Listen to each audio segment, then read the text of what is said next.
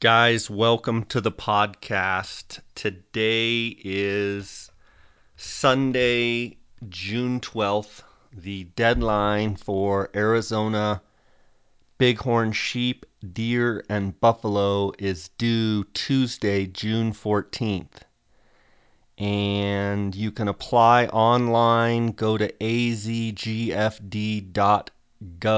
I believe, or .com. Not sure which one. Make sure you get your applications in with the new system for the non-residents out there. 5% of those tags that usually go to the max point holders, there's a 5% random draw. So now, as non-residents, you actually have a chance to draw 13B, 13A, some of those better deer hunts. The 5%, the 5 and 5 new rule change does not apply to sheep, but I've been getting a lot of emails from people asking whether they should apply, and my answer is yes, of course. I mean, this is the first year in a long time that you actually have a chance to draw the best deer tag in the state of Arizona with 0 points. I mean, it can happen. So make sure you get your apps in, and I want to thank you guys for all your support of this podcast. Please follow us on Instagram, Facebook, YouTube, and on our blog at jscottoutdoors.com and colburn&scottoutfitters.com, and on our Gould's Turkey website, gould'sturkeyhunt.com. Please also go on iTunes and give us a good rating. Give us a 5-star rating and a good review. That helps our placement on iTunes.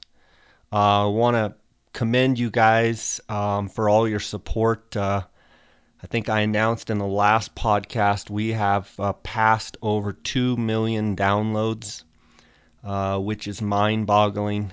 If you think about it, that's a big number, and just appreciate all the support that I've gotten from you guys. If you would like to send me an email, you can do so at jscottoutdoors@gmail.com.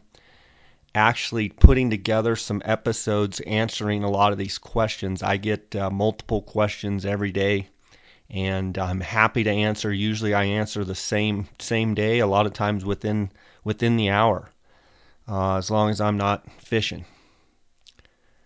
Speaking of fishing, the rivers up here in Colorado are about at their peak. Water's coming over the banks in a lot of spots. The Roaring Fork River is really high and chocolatey off color.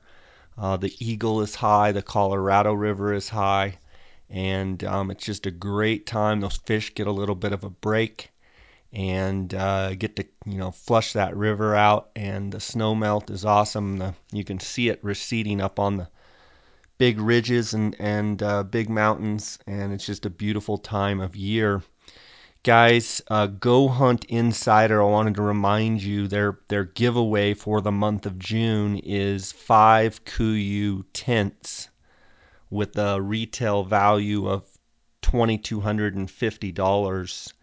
Make sure to sign up for GoHunt.com Insider, because every month you get a chance to win great prizes and gear, and this month is no exception with the KUIU tents.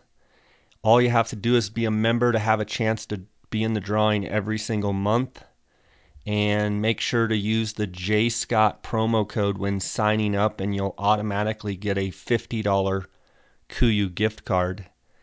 Guys are right. This is, critical time right here before the monsoons hit. We had a few storms in Arizona. I know up here in Colorado, it seems like the very next day after a good rain in Arizona, we get storms here. And if we can there's some fires burning. If we could just get past this critical time of, dry lightning fires and such, and get some great summer monsoons, I think it'll be another great year. So the elk are really growing. I've been getting some photos of elk that are really, really packing on the inches, and that's exciting. Guys, I also withdrawing this Utah beaver elk tag. I've been a little bit out of archery, and I'm kind of rejuvenated, and I've been really enjoying shooting my bow, and it's just really fun. I forget how much I love the sport of archery, and all the things that go with it. So it's been fun up here trying to get ready for this elk hunt, and encourage you. I've been listening to a podcast with John Dudley. It's called Knock On Podcast, and if you don't listen to it and you're an archer, you need to. It is a fantastic podcast. John Dudley is obviously very, very well known, real technical guy, but he's got some really good hands-on approach. He shot 3D competitive for a long, long time. He's an archery coach, and I just really enjoy that podcast. I'm going to try and have him on as a guest. I think he would be a great guest. Today we are going to be talking with Breck and Bronson Bundy of Utah. They live just in the suburbs of St. George, Utah, and they're born and raised on the Arizona Strip, which is right there south of St. George, right on the Arizona line. And this is going to be a great episode to get to hear the two brothers. Breck was fortunate last year to harvest that giant 270 or 80. Just a giant, non-typical buck. Want to say his mainframe was 224. That's off the top of my head with a bunch of trash. And he was also the guide. Parker Colburn, my guiding and hunting partner, Dar, his son drew the tag, and they hired Breck Bundy, and Parker shot an awesome, studly heavy buck, 220-inch buck up there on the strip. So hope you guys enjoy this episode. Feel free to send me an email at jscottoutdoors@gmail.com. And thank you guys for all your support. And please support the sponsors. You'll hear throughout the podcast a few commercials with some promo codes, getting some discounts from these great companies. So, guys, let's keep training. Let's keep preparing for these hunts that are coming, and look forward to hearing and seeing all the great stories and trophy photos and such that are coming this fall. Welcome to the J. Scott Outdoors podcast. Today we've got the Bundy brothers. We've got Breck Bundy and Bronson Bundy. How you guys doing? Doing really good, Jay. How about you? Good. It's going to be great to talk to you fellas at Mule Deer Addiction Outfitters. What do you call it, Breck? That's it. Mule Deer Addiction Outfitters. We just abbreviate it MDA. Outfitters. But, yep. I call you guys the Dream Team. Bronson and Breck and Brett and your whole team. Last year, my hunting partner, for the listeners out there that don't know, my hunting partner, Dar Colburn's son, Parker, drew the 13B strip tag, and Dar hired Breck and his crew to find Parker a buck, and I was fortunate to be up on the Arizona Strip last year in 13B in the Bundy camp, and had just a ball with your whole crew, Breck. And obviously, for the people that don't know, Breck drew a tag as well, and Dar called and says, hey, Parker drew, and we're all set to go, and Breck drew a tag too, and we were just on cloud nine in the fact that we knew that you were going to put an unbelievable effort in, regardless if you had a tag or not, but we knew that you having a tag, you had extra motivation to get out there and pound it, and it obviously worked out great for both you and Parker, and it's just great always to spend time with you. I was fortunate to spend time up in your camp a couple years ago when Daniel Franco had the tag, and just two great guys. I'm excited to talk to you. Which one of you is older? I'm actually older, Jay. This is Breck. So I'm about 4 years older than Bronson. Okay, and Bronson, how you doing, and how have you done this year? Have you drawn any tags, or do you have any hunts on the horizon for you? I'm doing pretty good. I didn't fare very well in the draws this year. I did draw a Colorado antelope tag, and that's about all I'll be doing. We don't necessarily have a lot of time to do a lot of our own hunts. We spend most of our time on the strip, so when we don't get out as much as we like out of Arizona. So. Well, speaking of getting out, I know that you've fallen victim a little bit to a bug that a lot of us guys in Arizona have kind of fallen victim to, fallen prey to, whatever you want to called the Coues bug. And I know your brother Breck is laughing, but you've had a chance to go down to Mexico, and I think you even drew a tag in Arizona and shot some bucks there. And what do you think of those Coues deer? It's probably one of the most fun hunts that you can do other than mule deer, in my opinion. I mean, there's just something about them, the mystique about them. It's kind of like mule deer, same type of hunting, glassing. They're fun. It's definitely an addiction. I never thought I would even really ever hunt them until you and Franco and everybody else got me into them. And now I look forward to Mexico again. We're going again this year, and we're looking forward to it. So it is fun. Yeah, I happen to know the ranch that you're going to this year. Dar and I made a scouting trip down in, I believe it was February after the hunts, and an unbelievable property and big property, and we've got high hopes for you guys going down there and hunting this year in Mexico. The question is, are you going to be able to drag Breck away from the strip to get him to go down there with you, or is he just going to snub his nose at it? That's about what's going to happen, Jay. I can't get him away from the strip ever. I don't know if I've ever, maybe other than a general hunt once in a while, I can sneak him out for a day or two, but rarely do we get him off the strip. So it's my home away. It's my home away from home, Jay. That's where I was going to say, Breck, you have two wives. You've got your lovely, beautiful wife, and you've got the Arizona Strip. That's it. That's exactly right. And the good thing is my wife and my boys love to go out. They were actually out with me this last week, and so they love to get out there a little bit with me as well. But when it starts getting this time of year and it gets really hot, they at least my wife anyway, she tends to want to stay home a little bit more this time of year. But yeah, you were out just this last weekend setting some cams and stuff.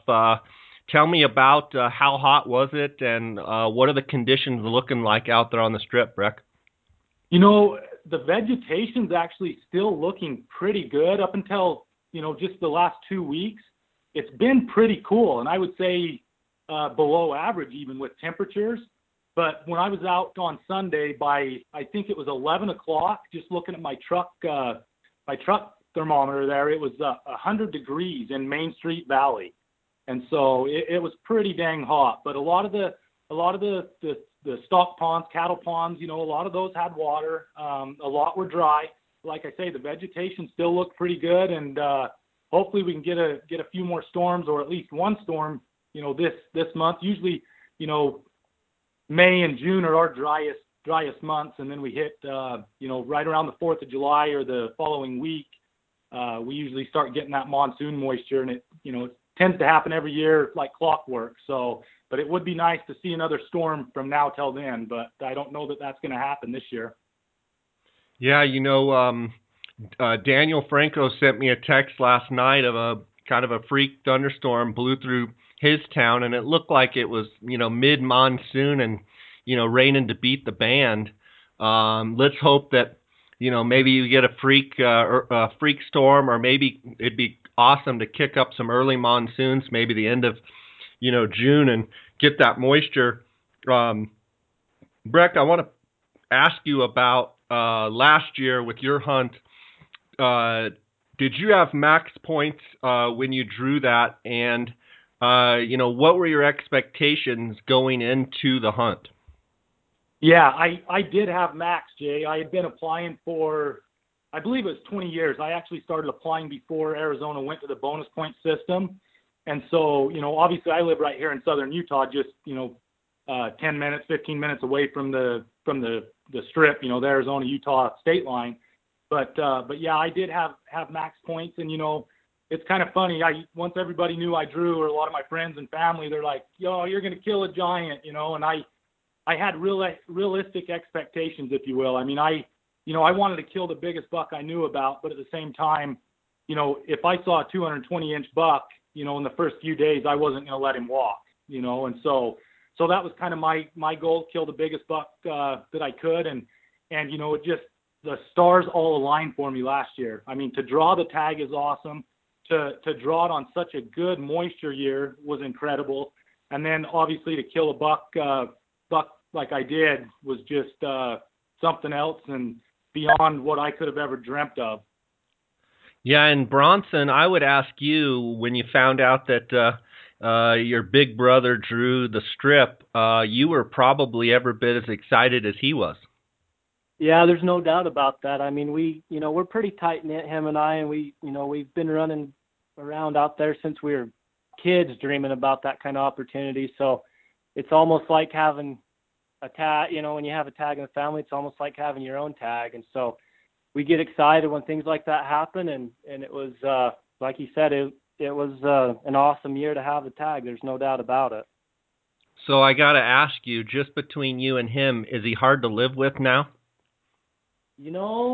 Every once in a while he'll rub it in a little bit. But, hey, he probably deserves it. I always tell everybody I think he's got the family record, as they say. I don't know if that one's ever going to be topped. So, unfortunately, yeah, I'm kind of out of luck in that category. Yeah, you're going to always be playing second fiddle, I'm afraid, on that one, as well as everybody else in the world. Now that we've talked about that buck, Breck, for the people out there listening that don't know, tell me a little bit about your buck. I was fortunate to see it and have my hands on it and drool all over it. But what did the buck end up scoring? How many points? How wide? Give me the full scoop on it. Well, he was, just start with point breakdown. He was 20, I believe he had 21 or 22 scorable points on his right side. And his right side, I believe, was 156 inches, something like that. And his left side, I believe he had, I'm looking at him right here, Jay, in my office, 14 scorable points. I don't have the official score sheet right in front of me, but I believe his left side was 114 inches or something. Outside spread was 35, I believe. His inside spread was kind of his weakest spot on him. It was 21 inches, I believe.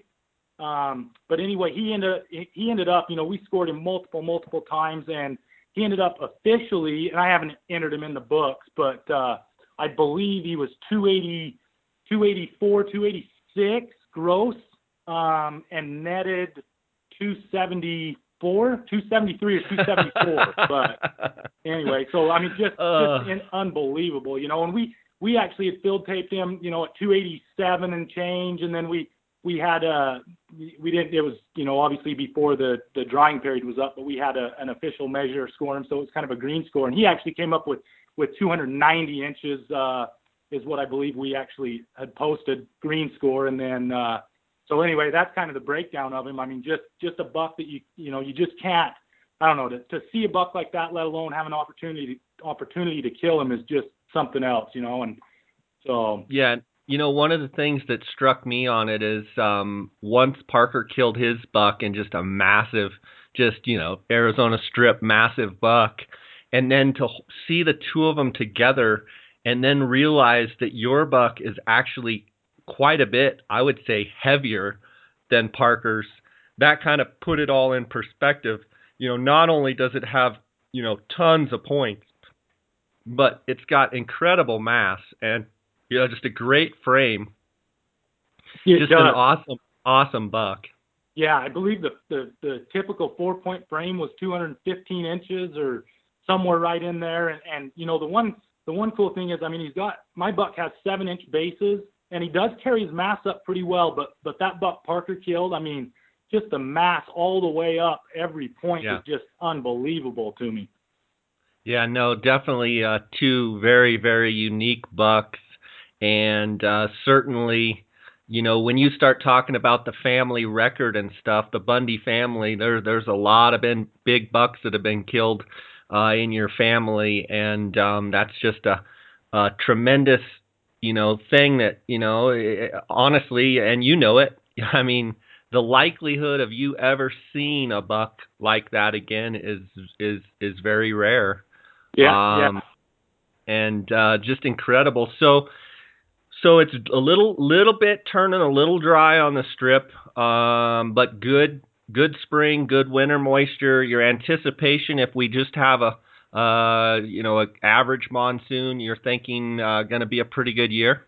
I do. I think with some of the bucks and talking 13B specifically, I think with some of the bucks that we know about that made it through the hunt, and then with that hunt being a week later, than it always has been, I think you're going to see. I think 13B is going to produce some really big bucks again this year. And so, that being said, the Game and Fish, obviously they swapped the two hunts around, and the reason being, I understand why they did it, but what they're trying to do is they're trying to manage for an older age class buck. And so on 13A, they haven't been able to accomplish that the past 2 or 3 years or 4 years or whatever. And so, by switching those hunts, 13A is going to be a lot tougher hunt. 13B is going to be, 1 week later and closer to that, right in the middle of the rut. And so, the only concern I have is with that hunt being that week later, it's going to basically turn into, you're going to kill off the older age class buck. So it's going to go right back to kind of how 13A is now. But I completely understand why the Game and Fish did that, trying to help that 13A unit and achieve their age class objective. Yeah, let's talk about that double-edged sword here after the break. Okay, sounds good.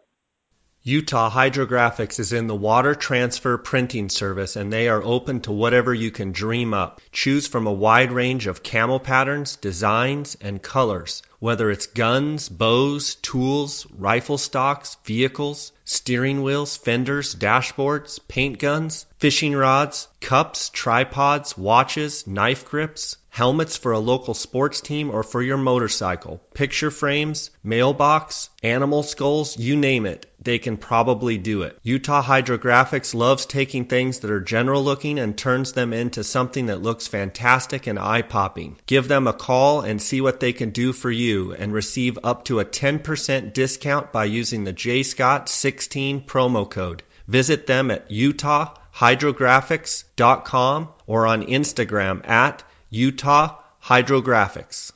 Whether you are interested in elk, deer, antelope, bighorn sheep, or moose, Western Hunter and Elk Hunter magazines will bring the adventure to your mailbox. These publications feature articles on the finest hunting gear, tips and tactics from experienced hunters, field judging trophies, glassing techniques, calling strategies, and much more. To become a more knowledgeable and skilled hunter, subscribe today. Go to westernhunter.net/jscott and enter your email address for a chance to win a $1,500 credit towards any Swarovski product. I definitely hear what you're saying, guys. It will make for, I don't know how it can get any better than last year. I mean, across the board, there were some tremendous bucks, not only in your camp, but other camps. There was some tremendous bucks killed. And I'm not so sure that this year there will be better bucks killed. I just think that, the hunters that draw this year are going to get to see, we had pretty good rut last year from the get-go. And I just can't imagine being a week later, but conditions could change. It could be dry. It could maybe be just the same activity level as last year. But can you imagine if you get some early snows and stuff, and if those bucks, if they just really turn on, how as a hunter and being able to guide up on that hunt, how that 13B going on those late dates, I mean, it could just be an unbelievable experience. It absolutely could. And like you said, this last year, I think you and I, when we talked last year on the podcast, we had talked about, certain years, we've seen really good rut activity early. 2008. I know we talked about that before, but we had an early storm come through just like we did this last year, and it didn't dump 3 or 4 inches, but it got cold, and I think that really helped get those does in heat, and the bucks followed right along. And so if you had even say a storm like we did this last year, and the conditions were right, that hunt being 1 week later will just be phenomenal. And I'm with you. I don't think you're necessarily going to see more big deer killed versus last year. It was just an unbelievable year. But yeah, I'm in total agreement. Yeah, and do you think that is there a chance that if the right conditions come in, that every doe group will have a buck with them, and it'll just be Katie bar the door, so to speak? Do you think it can be that good? I don't know if I would say it's going to be that good, but it could be close to that. Every little group of does you find, you're always going to have those little pockets of does or groups of does that maybe, don't come into heat quite as quick as others. And so those bucks are still going to be kind of traveling, the ones that don't link up with those does. And so I don't know that it would be quite that good, but it's still going to be, still could be unbelievable for sure. I've seen in years past, you get even after the hunt, a week or two after the hunt, right? And, during Thanksgiving or whatever. It's just unbelievable watching some of these big bucks, fighting over does and everything. So, you were telling stories. I've heard you guys sitting around a campfire telling stories of, driving around Thanksgiving and stuff where like a 200-inch buck will literally walk right by the truck, just walk right across the road and not even look up. Yeah, there's, we go out there quite a bit after the hunts on that prime time rut, just to, to go out and video and hang out and whatnot. But it seems like every time we go out there that time of year, it's just, you're always seeing those big bucks, and they just don't have a care in the world. And that's, and that's what the perfect storm comes, and with that hunt being late, that's what we're going to get, and it's going to be phenomenal. So, Bronson, a question for you, and then I'll have Breck answer it or weigh in on with his 2 cents. With the new change of Arizona, with not all of the 10% of the non-resident tags, because you both are non-residents, with 5 going in the max point pool and 5 going in a random draw, I know you both don't have max. You guys have got to be feeling pretty chipper about the fact that you actually have a chance to draw a 13B rifle. Absolutely, and everybody has that chance, and that they've opened the doors, and it's made it, it gets you a little excited when you're putting in for the hunts now. Every year you put in for Arizona, and I drew my tag a few years back, but the excitement's back now. Someone has to draw the tags. It's not a high rate of success by any means, and everybody knows that, but there's still that chance to hunt, the greatest unit in the world as far as I'm concerned when it comes to mule deer. And man, I actually put in yesterday, and I made my heart start pumping, knowing that I had a chance again, Yeah, my question will be, how hard will you sock your brother if he drew 2 years in a row? I don't think I'll be the only one that gets to pump, thump him a little bit. So, our good friend Brian Rimza, Jay, he told me when I told him, I said, I just, and going back to me drawing the tag last year, how fortunate I draw a tag when I still had a lot better odds. I know with the way they changed it, a lot of the non-residents that I talked to that have max points, it screwed their odds up big time, but I draw that tag, and then they change it. So now I can turn around and actually have a chance to draw it again. And I was talking to Brian, and Brian said, if you draw that tag again, you're going to get killed up there. Somebody will kill you if you draw that. Well, let's hope not. But I guarantee you, I guarantee you'll catch some ribbon from me and Daniel and Brian and Dar, and for sure Bronson and your dad, I'm sure, will be giving you a slug in the arm for sure. Yeah, for sure. Guys, I want to talk to you a little bit about gear here, just take a little bit of a shift. I know that I got a chance to ride, and you guys have those Razors, and I run a Polaris Ranger, and man, what a difference in the ride and how fast you can get around and how smooth they are. For one, I'll say before I get into it, I thought I could drive fast off road, and not that it's just out of necessity trying to cover a lot of country. And I haven't ridden with Bronson, but my goodness, I rode with Breck, and I tried to wear not only my seatbelt but my neighbor's seatbelt, and was hanging on for dear life. Tell me about using those razors on the strip and what it's allowed you to do. Well, it's definitely, like you said, it gives us the ability to cover so much more country, Jay. And just going back to one thing you said, you've driven with me. I about guarantee you get in with Bronson, you're going to be wanting to put all 4 seat belts on. He used to race quads, and so he gets in and he goes. He even goes faster than I do. But back to the razors. I mean, they're so nice. The Rangers are sweet.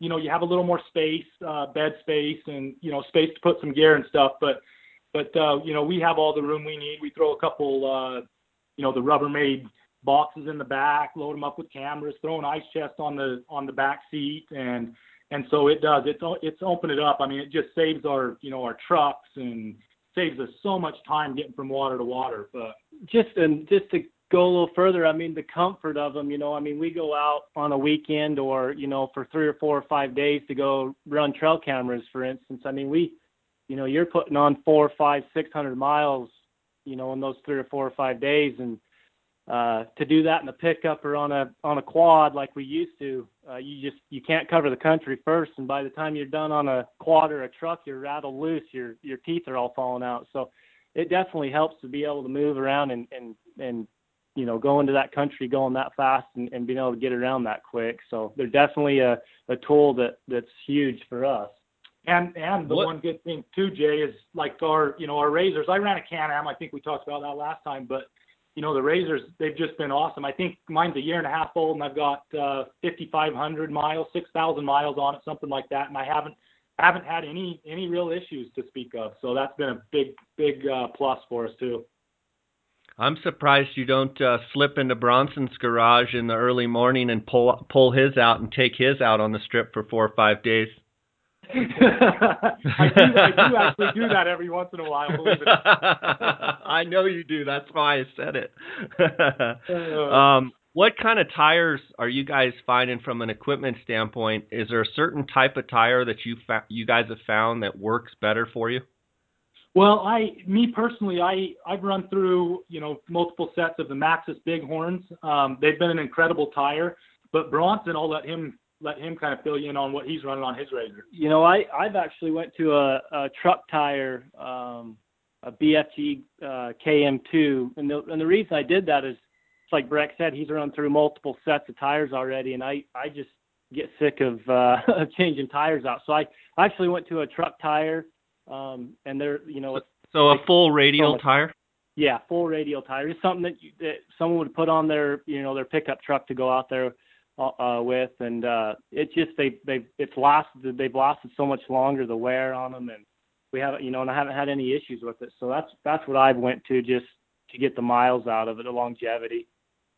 How much different size-wise are they, say, from the Maxxis Bighorn that Breck's running? Mine are, they claim they're an inch taller. I think I'm running 30-inch tall tires, but they're probably in reality 2 or 3 inches taller of a tire. So you're getting a little bit more clearance? Yeah, there's definitely a little bit more clearance with them for sure. Gotcha. You doing anything to the engines with the air filters or anything, or are you just running stock?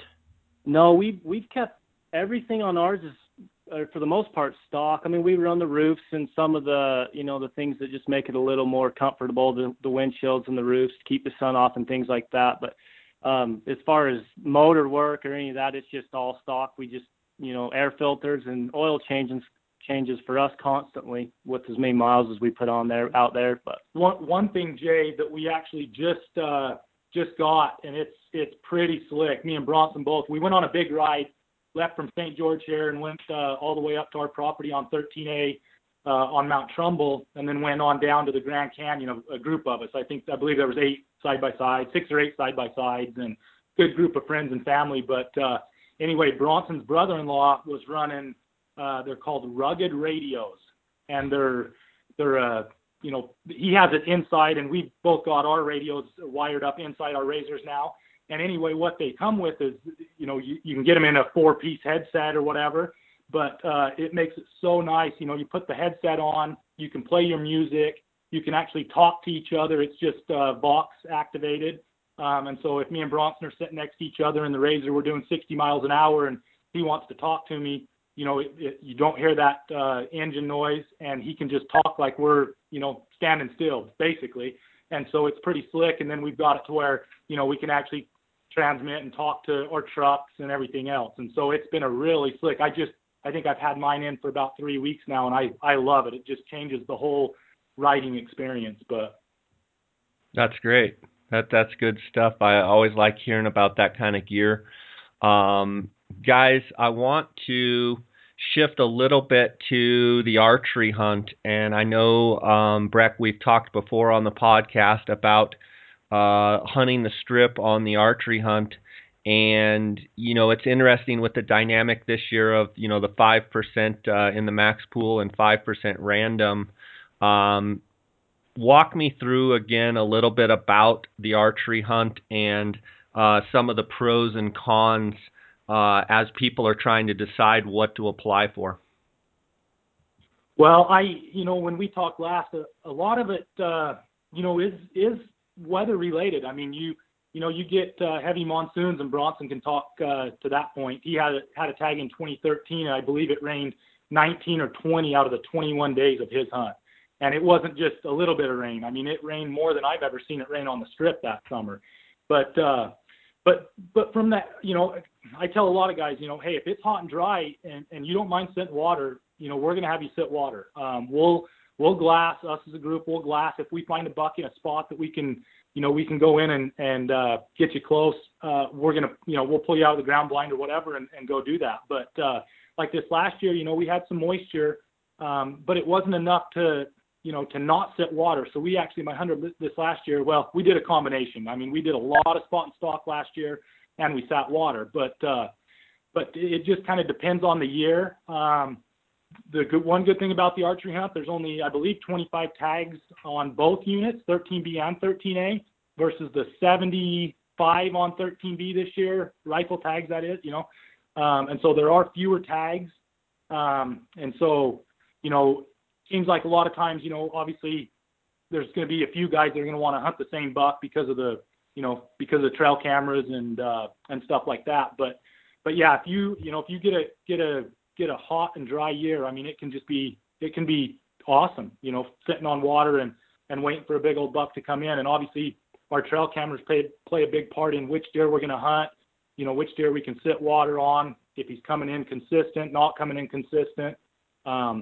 And so anyway, that's kind of on that end. But I know, like Bronson, like I say, and he can probably fill you in, that 2013, I mean, it was a rough archery season, probably the worst I've ever seen as far as just the amount of moisture. I mean, it was just unreal. Yeah, let's take a quick break here, and then I want to ask Bronson a couple questions about that.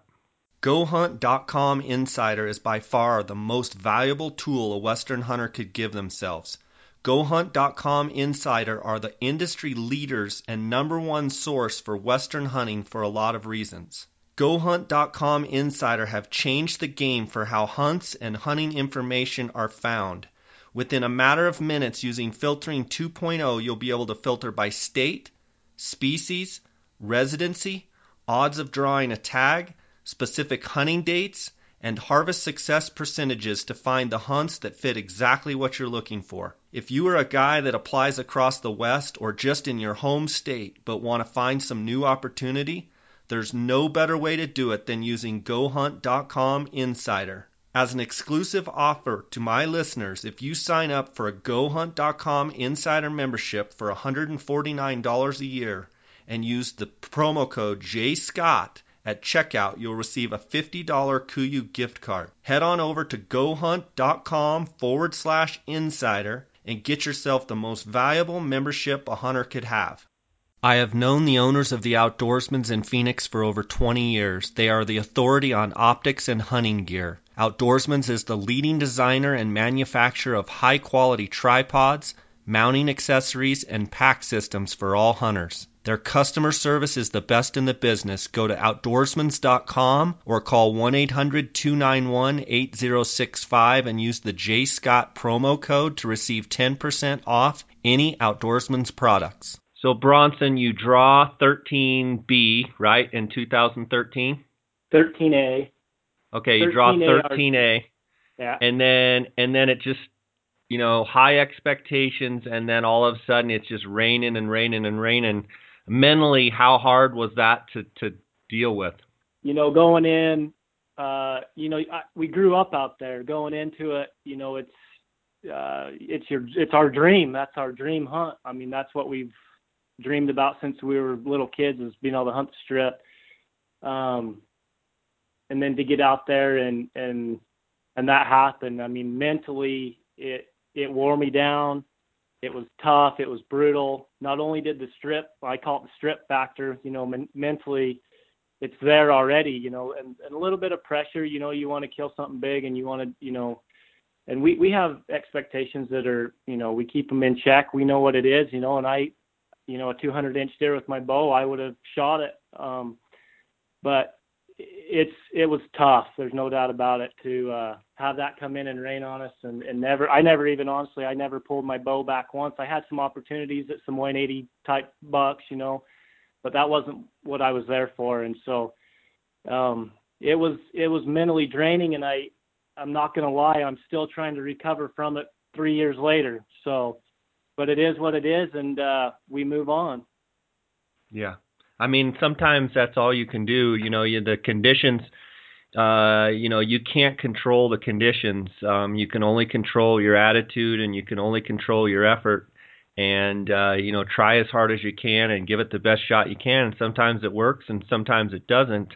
And then, sometime your name is Breck Bundy and you kill a 280 some inch deer too. I mean, it's like, sometimes it happens and sometimes it doesn't. And we've all kind of been on that spectrum. And I think, it's important as those hunts are going on and, it's raining and raining and raining. I think you just got to keep plowing. And maybe you guys can speak to that as to how, when you guys have faced some tough situations, how you just keep going and let the passion that you have for it, keep pushing you forward. Yeah, and when you're out there, it's the Arizona Strip. From a day-to-day basis, things can change in a quick hurry. There's good years, and then there are some years that aren't so good, and you just you got to prepare yourself mentally for it. They're 10-day hunts as far as a rifle hunt, and you just got to push through it, knowing that any second, any day, as long as you're working your tail off, and and all of our guys and Breck and I mean, we work our butts off. We'll just push through until it happens. I mean, and sometimes you have to change your game plan a little bit, but mentally that something's going to change, and it's the Strip, and it can change in 1 second. You glass up the right buck, you get in the right spot, and it happens. So you just push forward, and you never let you never don't get upset, and just stay in it.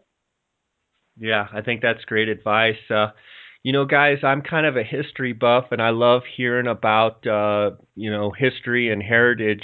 And I know, Breck, on the last podcast you covered it, but I'd like you to kind of talk about it again. Your family, going back to your, I believe, great-grandpa, walk me through a little bit about the history of your family on the Arizona Strip. I just think it's a really neat story that you guys, whatever generation you are out there, fourth, fifth, I'm not sure what it is, but tell me a little bit about the history of the Bundy family out on the Arizona Strip. Okay, yeah. I am not the best with the history, but let me just kind of go back to like my grandpa. Obviously, my dad's dad, he was actually born and raised out there on the Strip. He was the oldest, I believe, Bronson may know this, of 17 kids Wow. And anyone that's been out there, he was born and raised just north and west of the schoolhouse. The schoolhouse actually sits on their old homestead property, which was a full section, a mile squared. And so anyway, he being the oldest, I heard a lot of stories growing up of him at a, young age, 10, 11, 12. What was his name, Breck? Chester Lamar Bundy was my grandpa's name. Okay. And so anyway, I heard a lot of stories of him. They ran, back in those days, they ran a lot of sheep on the strip. It wasn't necessarily a lot of cattle like it is now. It was sheep grazing and stuff. But anyway, he would, at the age of, like say 10, 11, 12, he would be sent down into what they call Mule Canyon to kind of watch over the sheep. He'd be there for, a week or two on at a time, all by himself. He, his horse, and his dog. How old? And how old? 10 to 12, I think. I want to say somewhere there. And so, because I believe they only went to school up through the 6th grade out there. Maybe not even that much. I don't even know if he went that high. But anyway, just I look at that and think, man, that takes some doing, a lot different than nowadays for sure. Can you imagine dropping your 10-year-old off out there with his fuel? Yeah, can you imagine the 10 or 12-year-old kids nowadays drop them off out there for 2 or 3 weeks without their iPads? Yeah, I can hardly go away from my Wi-Fi signal. Well, that is one thing about the strip, Jay, and it's hard to get any cell service. So once you get out there, you're kind of bowed away from civilization. Yeah, for sure. And so your grandpa ended up running sheep and cattle and the whole thing out there? He did. Yep, he did. I believe he moved into St. George. I want to say when he was around 18 or 19, he came into St. George and, just for work, to find work and stuff like that. And he ended up working his whole career. He was a bulldozer operator for Local 12 Operating Engineers Union in Las Vegas. Did a lot of work in California and stuff like that. And so. And then your dad obviously grew up there in St. George. I want to hear about when your dad was taking you guys out on the strip, how old you were, and maybe some of the stories about you guys when you were little tykes out there bouncing around. Yeah, there was plenty of bouncing around. He drives about like we do, and that's where we learned it from. But he, there's a lot of memories. I mean, everybody has their spot or their place that they go when they're young. They go to the mountain or they go to the lake or they go. I mean, our place was the Arizona Strip, and we were going to the ranch. And some of our guys will be out there and we'll say, hey, pick us up at the pond where we were when we videoed that 4x5 4 years ago, or when we were 15. People are like, you guys don't even know the names of these things. We don't even know where you're at. You got different, we would just, there's so many memories of so many different spots out there that, but it was awesome growing up out there. My dad would take us out there and he would find a track on the pond and off we would go. At 3, 4, 5 years old, he was passing us around, and yeah, I mean, that's what we did. I think my mom said my dad started taking me out when I was just a year old. And so, and probably the same with Bronson. I remember one day, I can't remember how old Bronson was, but we had an old Honda 3-wheeler, a big red 3-wheeler. And it was his turn to drive. And so he was following behind us on the 3-wheeler, and I was in the truck with my dad, and he kind of got behind us a little ways and we couldn't see him. And so I got out and started walking back, and he'd actually flipped that 3-wheeler over on a piece of sagebrush. And I don't know how old he was. He couldn't have been more than 8 or 9, but I was sure nervous. I went running back, and my dad went running, and luckily everything was okay. He was okay, but. And that started the quad races. Yeah, that 3-wheeler was the beginning for sure. But we called Breck. I mean, he liked to get stuck in the ponds. We were constantly pulling him out of ponds on that 3-wheeler. I don't know what it was, Jay. I love to go and see how far out in the pond I could get on that big red 3-wheeler. So I've since learned my lesson. I don't like cleaning mud off all my stuff, so I try to avoid it if I can. Yeah, for sure. Wasn't there some story you guys broke down out there and you ended up riding on the 3-wheeler, like from way out there all the way into St. George?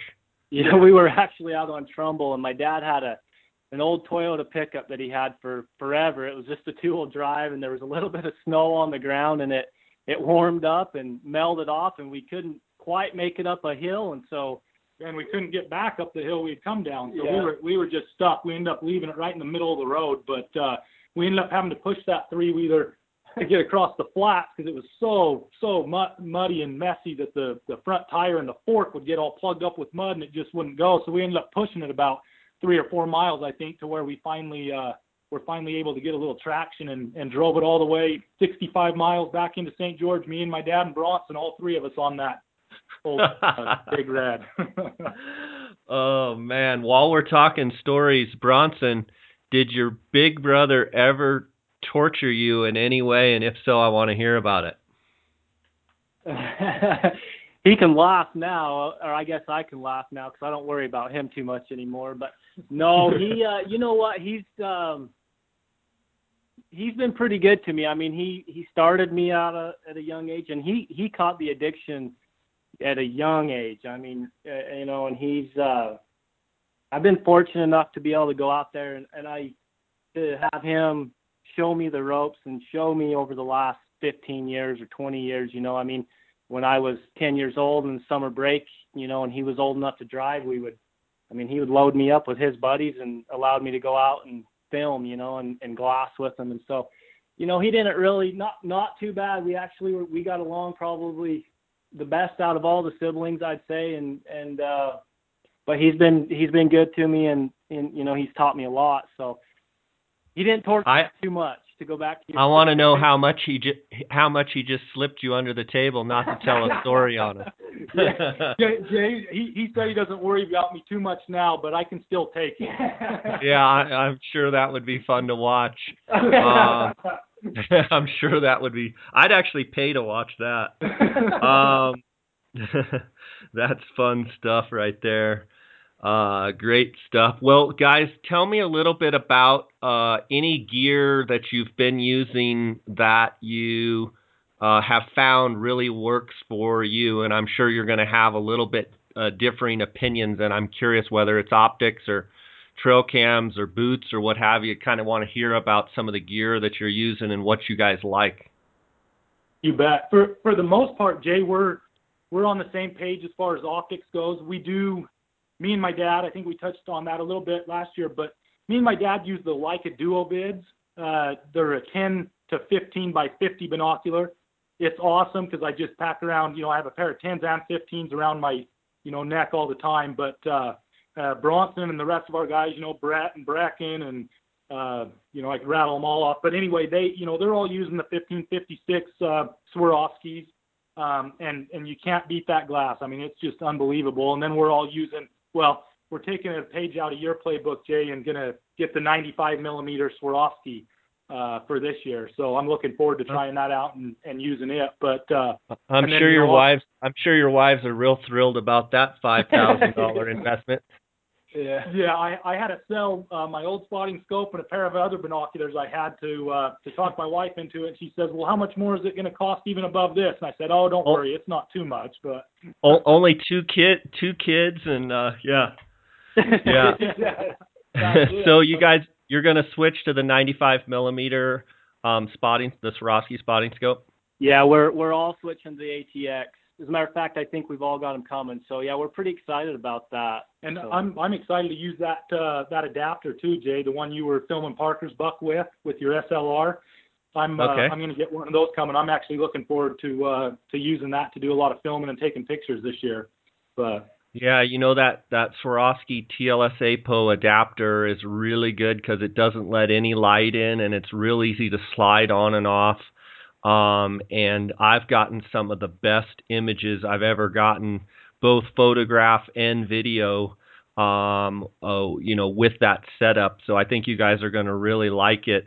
And I have, without a shadow of a doubt, can tell you that, you know, that 95 millimeter Swarovski, that 30 to 70, is by far the best spotting scope I've ever looked through. And, you know, I've had 3 generations, I believe, of the Swarovski scope before the 95, and it's amazing. You're going to really like it. Absolutely. I do ask you. You went with the ATX. I had the ATX and just I'm so used to a straight spotting scope. I actually switched back to the straight. Tell me what your logic was with the ATX. Honestly, in our mindset, Breck and I have both used straights. We're going to try the angles out. Breck, and the rest of the guys all use angle, but we've been using the Kowa Highlanders. And so we thought that just from a comfort level, we're hoping that they're going to be a little bit better for us. And so time will tell on that. We're not too convinced yet, but that's what we've got. And so we'll see what happens with that. I think being able to, the TLS APO adapter, and any adapter for that matter, I think sits better on the angled because, it's sitting down with a little bit more gravity. But, I've found the straight, I just can find, my target acquisition is just much better. I'll be curious to see what you guys think once you get the ATXs. But I know you're going to love the quality of the optics, and I'm anxious to look at the quality of video that you're going to get. What cameras are you going to run with your what cameras are you going to run on that adapter? Right now, Breck and I both are running the 70D. Okay, so that's even better than I'm running a Canon SL1, and the 70D. You're going to get even higher quality images and video than what I'm getting with the SL1. Yeah. See, I may actually buy an SL1, Jay, just because it's smaller, more compact, easier to carry around, and I believe the price on it's a little bit less than like a 70D, obviously, and so from that standpoint, I'm thinking I may get that SL1 as well and try it out. But yeah, I think the body's like $300. Yeah. So it's definitely something worth trying. Let's take a quick break here. Have you guys heard about PhoneScope? PhoneScope is a privately held company that makes custom-molded, precisely engineered smartphone digiscoping adapters. Photographing wildlife has never been easier. Take digiscoping photos and videos from your smartphone and share them with your friends. PhoneScope stands behind their product with a 100% money-back guarantee. PhoneScope is the future of digiscoping. Get yours now. Use the JScott16 promo code and receive 10% discount on all purchases. Check them out at PhoneScope, that's PhoneSkope.com, or on Instagram at PhoneScope. Wilderness Athlete is committed to improving the health and quality of life for the outdoor athlete by providing field-tested, scientifically validated nutrition and sports performance products. Check them out at wildernessathlete.com and use the JScott promo code to receive 10% off any order. Okay, guys, what other gear do you find is important? I'm curious what kind of boots you guys are running. That's we're in that right now. We're actually me personally, I run Lowas. I'm running the Lowa Tibbet. I kind of fallen in love with that boot over the last couple of years. A lot of our guys are wearing Crispies, and they swear by those. And we're actually we've convinced Breck to switch to Crispy, hopefully, and hopefully he comes to love them. But and right now, Jay, I'm actually wearing just Danner pronghorns, and Bronson's the one that actually put me onto those back in 2011, I believe.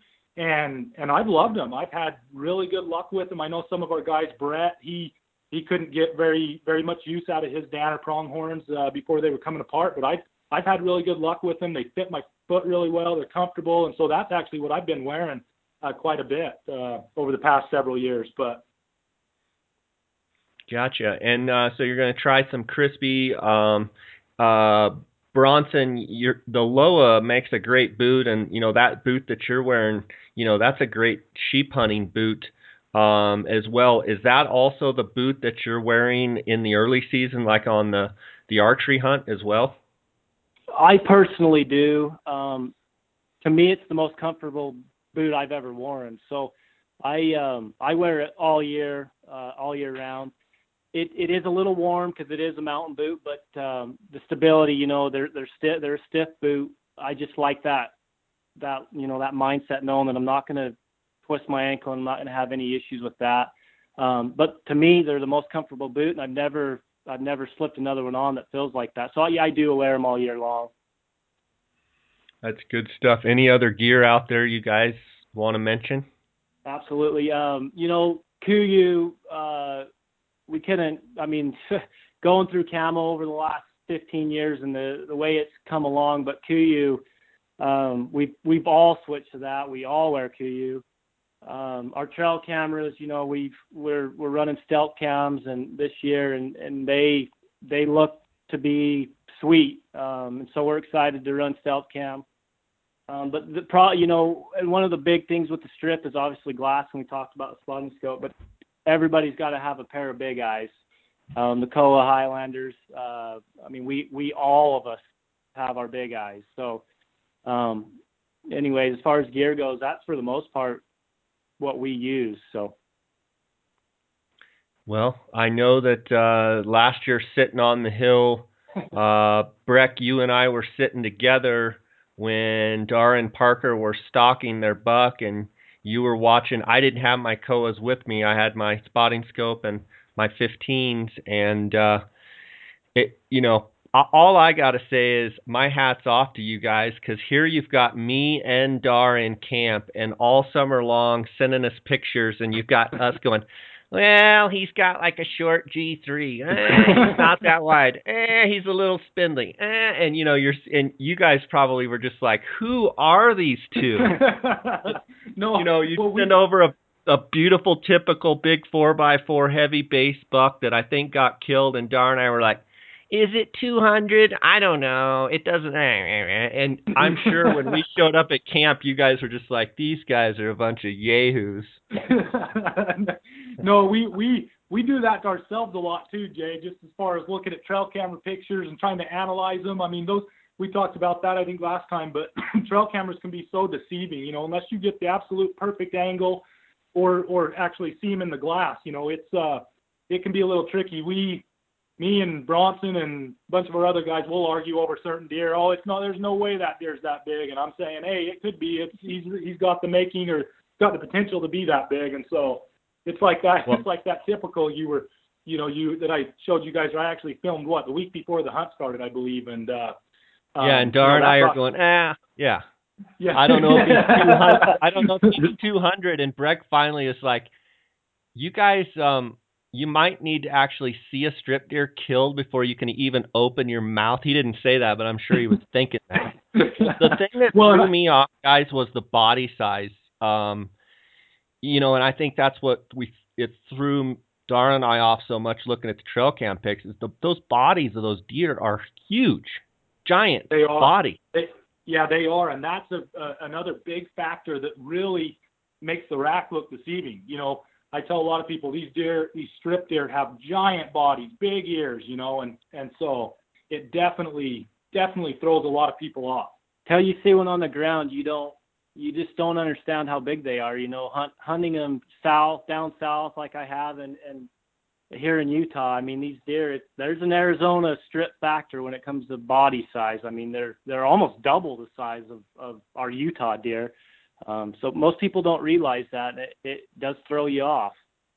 I know that the deer that Parker ended up killing, Breck and I were sitting next to each other, and Breck's just so polite. I'm saying, you think he's 200? And Breck finally looks over at me and he goes, Jay, I'm telling you, in my heart, that deer is over 200 inches. And I'm sitting there going, are you sure? And, he was probably sick of me after 5 minutes, and we had to sit there for about 2 hours on the hill. And then, of course, we get up to the deer, and he just smiles.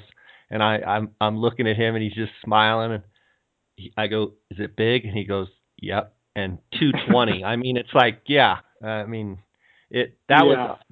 was a pretty cool experience. Because you knew what you were looking at, and that just goes to show for people out there listening that, you have got to listen to your guide and follow their advice, because honestly, that deer maybe was a deer that Dar, and because he, at times he just didn't look as big, but you've got to listen to the guide. And the guide was saying that deer is over 200 inches.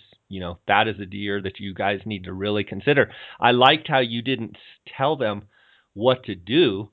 You told them to use their own decision, but that's definitely a deer you think is over 200 inches.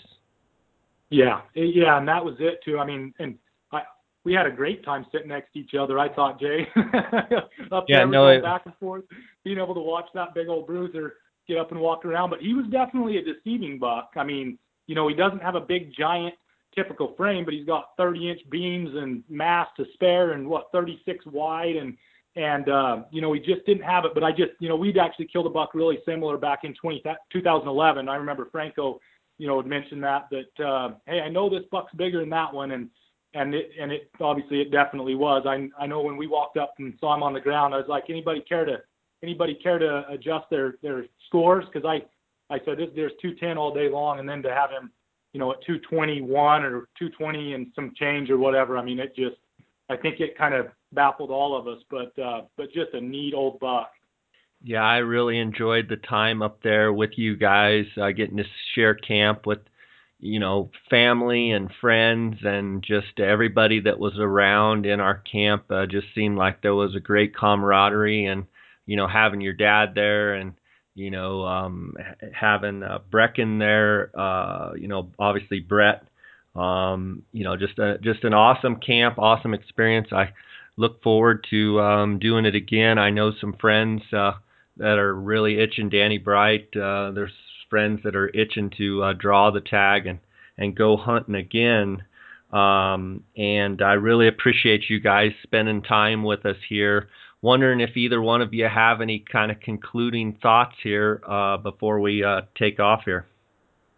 Well, one thing I was going to mention earlier, Jay, was just the age on mine and Parker's buck, just for all your listeners. My buck was ended up aged at 8 years old, so he was right in his prime. Parker's deer was 9 years old, and so I just wanted to kind of throw that out there. So we definitely took a couple older, mature age class bucks, which is always a bonus. And so, but yeah, and if anybody, we get a lot of phone calls, but if anybody has questions, hit us up. We're more than willing to talk about the strip. We love it. We can talk all day, every day about the strip with anybody that any information or to know how things are going, they can get a hold of us. So give us a call. I think we'd love to talk. Yeah, so. I think it's like I said, Jay, I think it's going to be another good year out there. I don't know that we'll necessarily top last year. I think it could be as good, just my personal opinion. And so. Yeah, I mean, I don't know. I'll bet you the quality of hunt will be every bit as good if it will just, get cold and get a few storms. I bet the rutting could be phenomenal. The guides up on the strip, or you guys are a breed of your own, and you guys are unbelievable at what you do. So honestly, I think you don't necessarily need the extra 7 days and into the rut more. You're still going to kill big deer.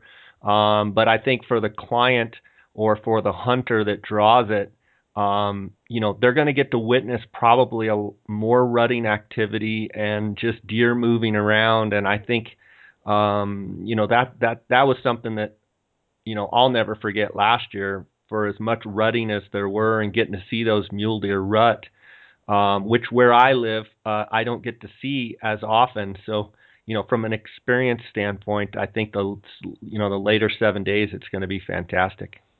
Absolutely. I'm in a total agreement with that. Okay, guys, where can the listeners find you? I know you're on Instagram. Tell me your handles on Instagram and Facebook and maybe your website. Yeah, our website is muledeeraddiction.com, and we don't do a whole lot on Facebook anymore. We concentrate a lot on Instagram. It's kind of fun. You can throw up a picture and stuff, but our handle on Instagram is MDA Outfitters.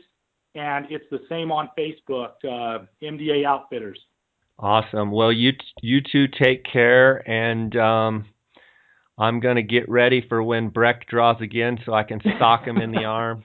You do the same. You do the same, Bronson, so we can slug him hard in the arm when he goes, I drew again. You don't have to worry. We'll be slugging them. I'm sure. Well, you guys, God bless you, and have a good summer and enjoy your scouting out there. And we'll probably touch base right before the season and see how things are going with the Bucks out there. And look forward to talking to you again. Sounds good. Hey, thanks, Jay.